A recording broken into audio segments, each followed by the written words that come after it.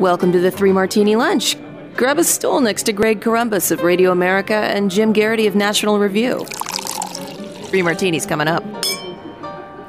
Hey, really glad you're with us for the Thursday edition of the Three Martini Lunch. We have your stool ready for you, and we've got good, bad, and crazy martinis. The good news keeps coming from the polls, Jim. We'll see if those polls actually influence whether or not any of this actually happens. But Americans are souring on the Democrats' big spending efforts. Now, as we just heard from the CBS News reporter who Nancy Pelosi asked to sell the bill yesterday, it's not clear how much most people know what's in the bill. But I think when they see how much prices are already going up with inflation and so forth, a whole lot more spending is certainly not what they want. But CNN has actually pulled this out, and it's not numbers, for the most part, that the Democrats are going to like. First of all, would you want to pass a bill that enacts all of the proposed social safety net and climate change policies? Only 41% say yes. 30% want to pass a bill that enacts fewer of those policies and costs less money, and 29% don't want to pass anything. That's where I certainly am. I think you are probably too. Next, from what you know about the two bills, do you think and your family would in general be better off, worse off, or about the same if they became law? Only 25% say better off, 32% say worse off, and 43% say about the same. And they talked to just Democrats, including Democratic-leaning independents. Which side of the Democratic Party do you think is doing more to help the Democratic Party? Jim, it's gloriously split right down the middle. 49% side with the progressives, 51% with the moderates.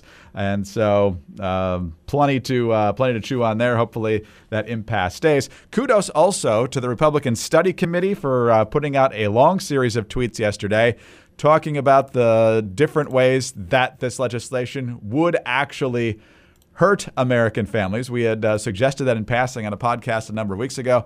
They put out dozens of these things, everything from free college for illegal immigrants to taxpayer-funded abortion as it currently stands, although Manchin says that he would not do that. We've talked about the IRS spying on any transaction above $600 in an account that has at least $600.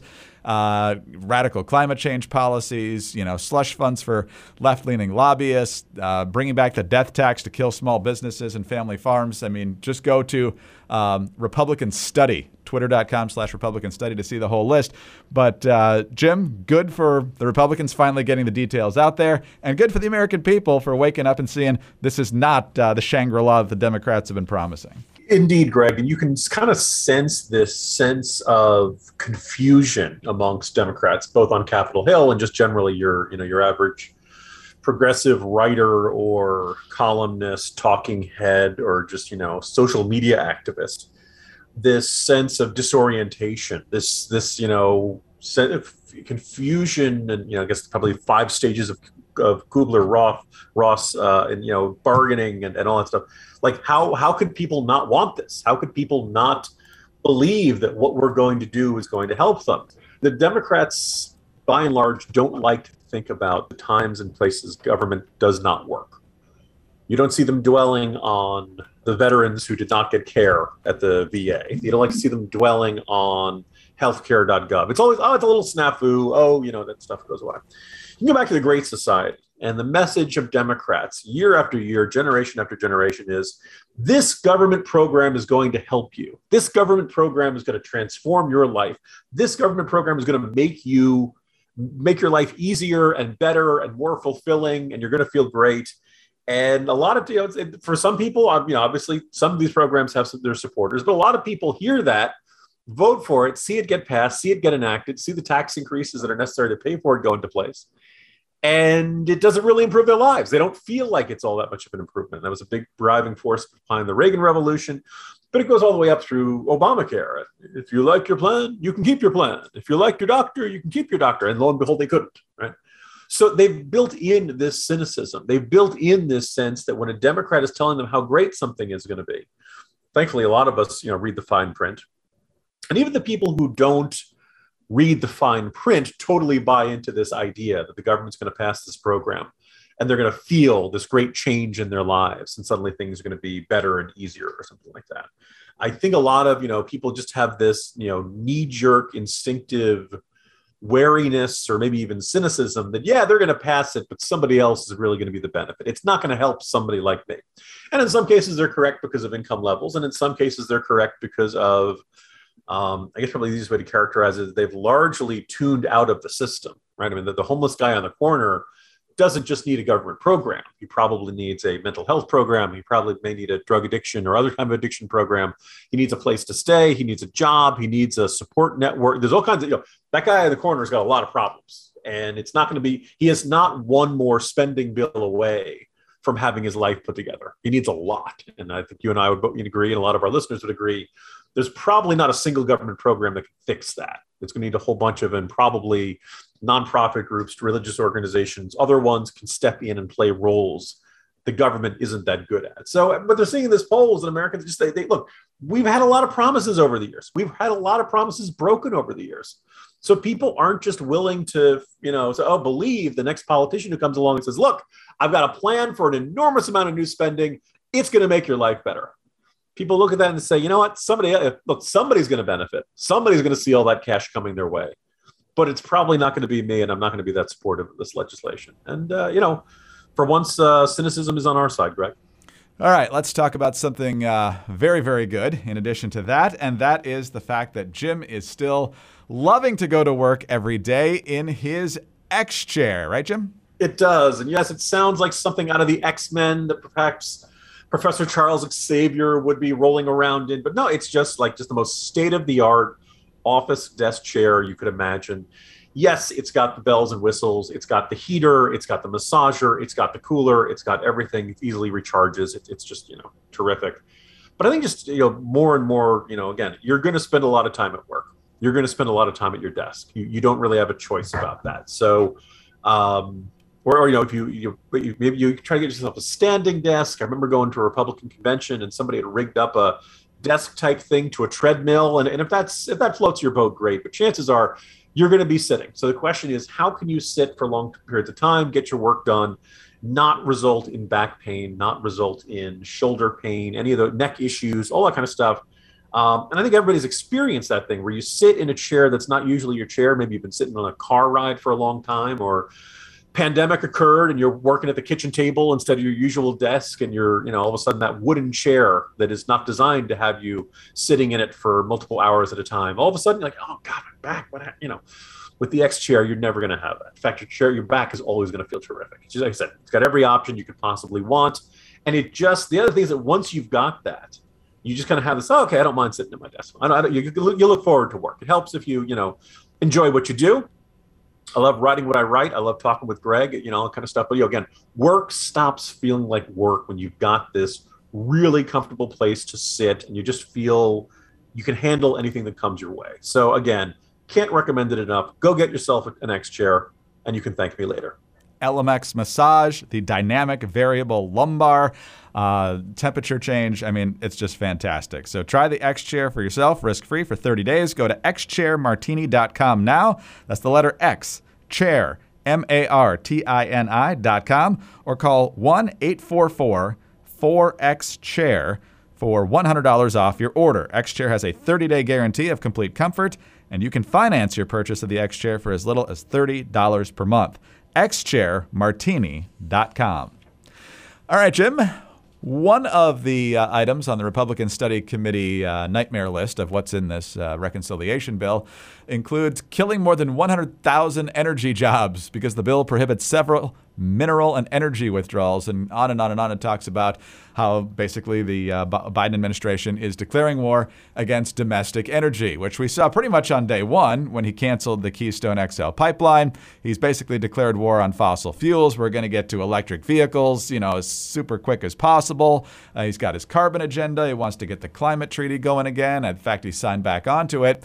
But reality, once again, smacking Joe Biden in the face, and he's shocked, Jim, that people are going to be paying higher prices because of his policies. We're already seeing it at the gas pump. That's another reason people probably don't like the agenda that he's on. The Associated Press reporting yesterday that heating fuel is going to be much more expensive this year. In fact, it expects households to see their heating bills jump as much as 54% compared to last winter. Saw another stat that gas prices compared to a year ago, 42% percent higher. And now the AP reporting the White House has been speaking with U.S. oil and gas producers in recent days about helping to bring down rising fuel costs. According to two sources familiar with the matter, energy costs are rising worldwide, in some cases leading to shortages in major economies like China and India. In the United States, the average retail cost of a gallon of gas is at a 7-year high, and winter fuel costs are expected to surge. So, Jim, when you declare war on the abundant, inexpensive energy, it gets more expensive and people's bills get higher. How do these people not understand that? Greg, one of the things that jumps out is how quickly it feels like the circumstances of energy prices, gasoline prices, and all the different ways we use energy to run our lives, it didn't change quite overnight, but it did change really quickly. And, it was just a few years ago, we were celebrating, oh my goodness, the United States is now an energy exporter.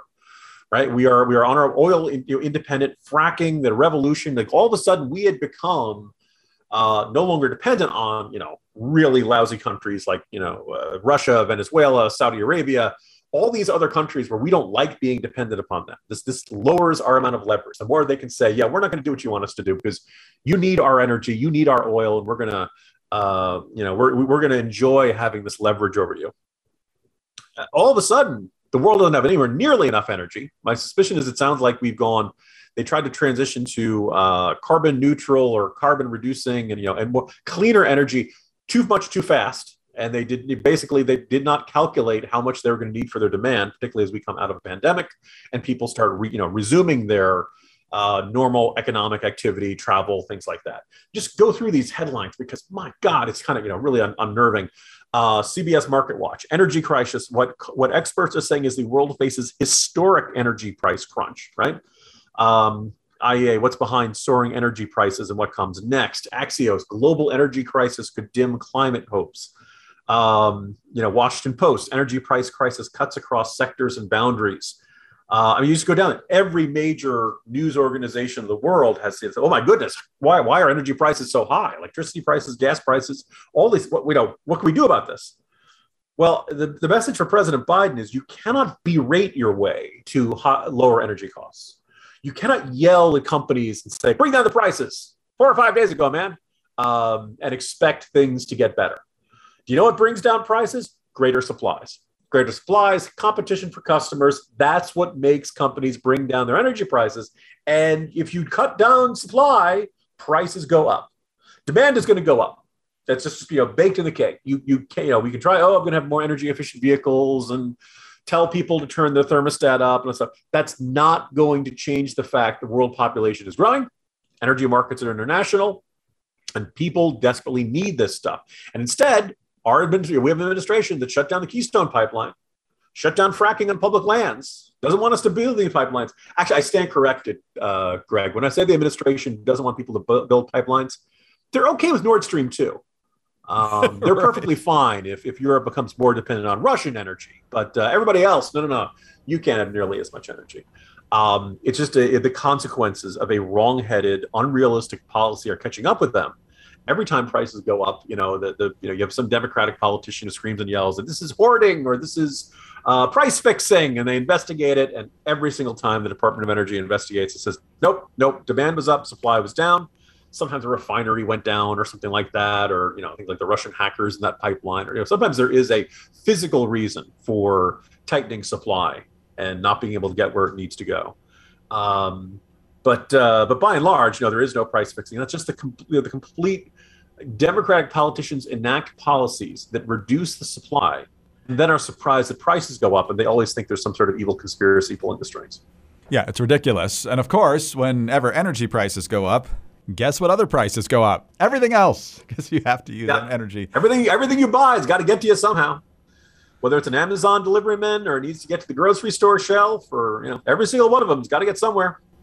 There's a variety of factors involved here, but Biden's policies are a huge factor. So if you've seen these stickers show up at your local gas pump where it's him pointing to the total and saying, "I did that," to a large extent, that's right. It's not the only reason, but it's a big reason. And reality will only allow you to get away with stupid things for so long. And Joe Biden pretending that we can just scrap fossil fuels and get to renewables and there's an abundant, cheap supply of this that's ready to go. simply not true, no matter how much he and AOC and whoever else want to believe it.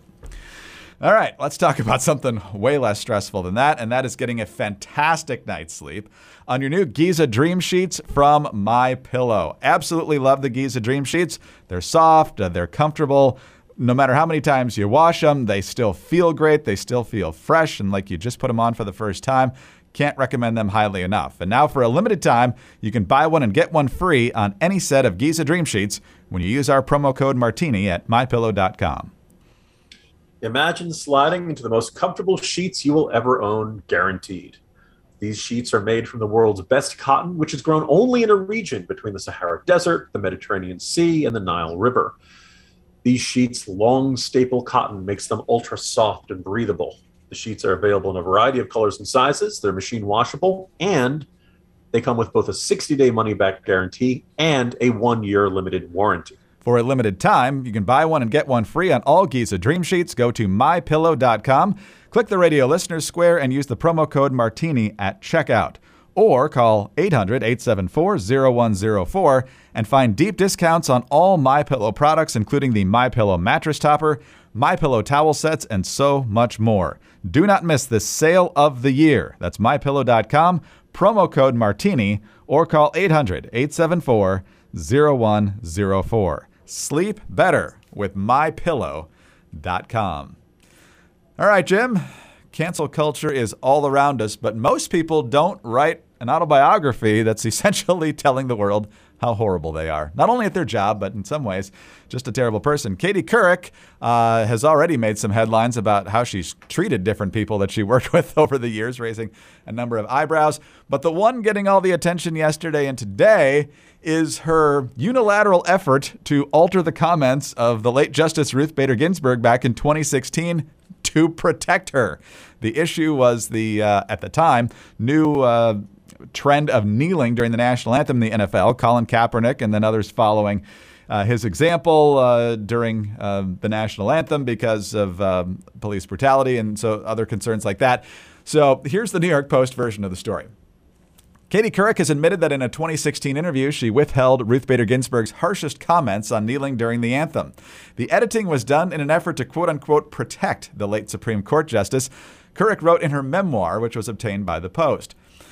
She felt that Ginsburg, who was 83 at the time of the interview, may not have totally gotten what Couric was asking her. Quote, she was elderly and probably didn't understand the question, Couric explained in the 500-page biography, in which no colleague, ex-boyfriend, or acquaintance is safe from the former Today Show host's brutal score settling. While the interview that was eventually published by Yahoo did include Ginsburg saying that she believes that not standing during the national anthem as an act of protest is dumb and disrespectful, it did not include her strongest condemnations of the act, according to Couric. Here's what she actually said. Not standing for the anthem shows a, quote, contempt for a government that has made it possible for their parents and grandparents to live a decent life, which they probably could not have lived in the places they came from.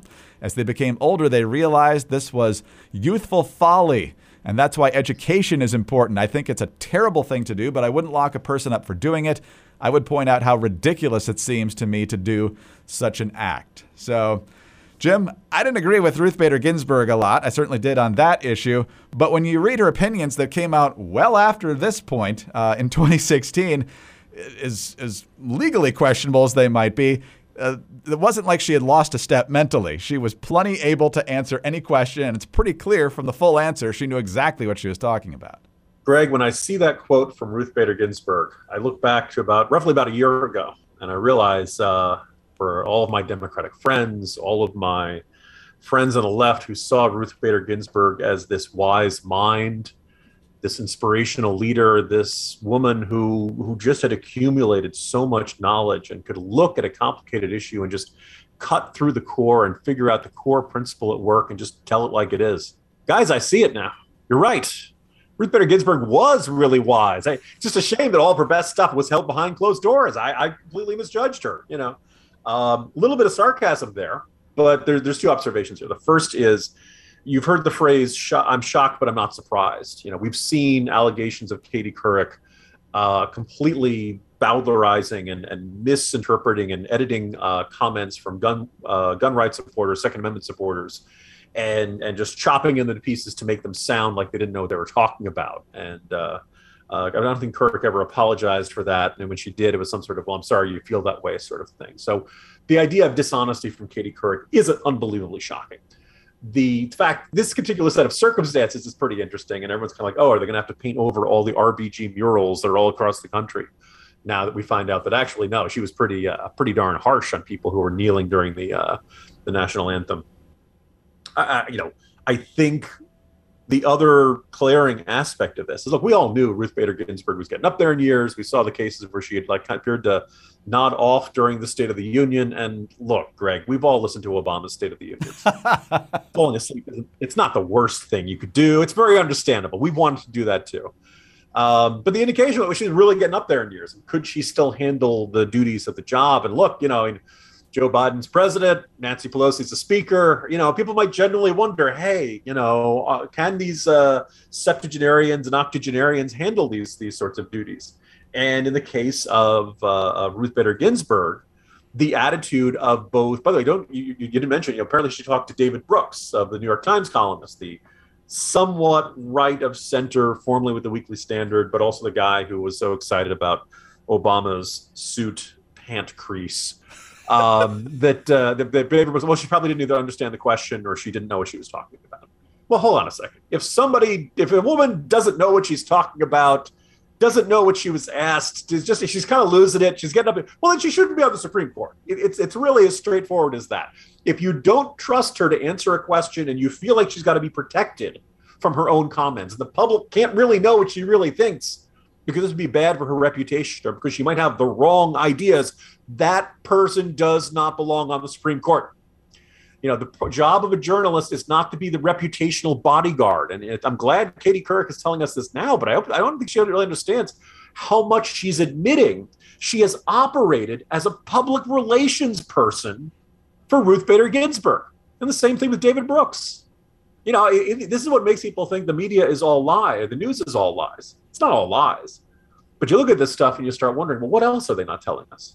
Protect her from what? The online Democratic left-wing mob? I mean, what are you really protecting her from? Democrats don't like the idea that they disagree amongst each other. It means, life might be complicated. Life might be messy.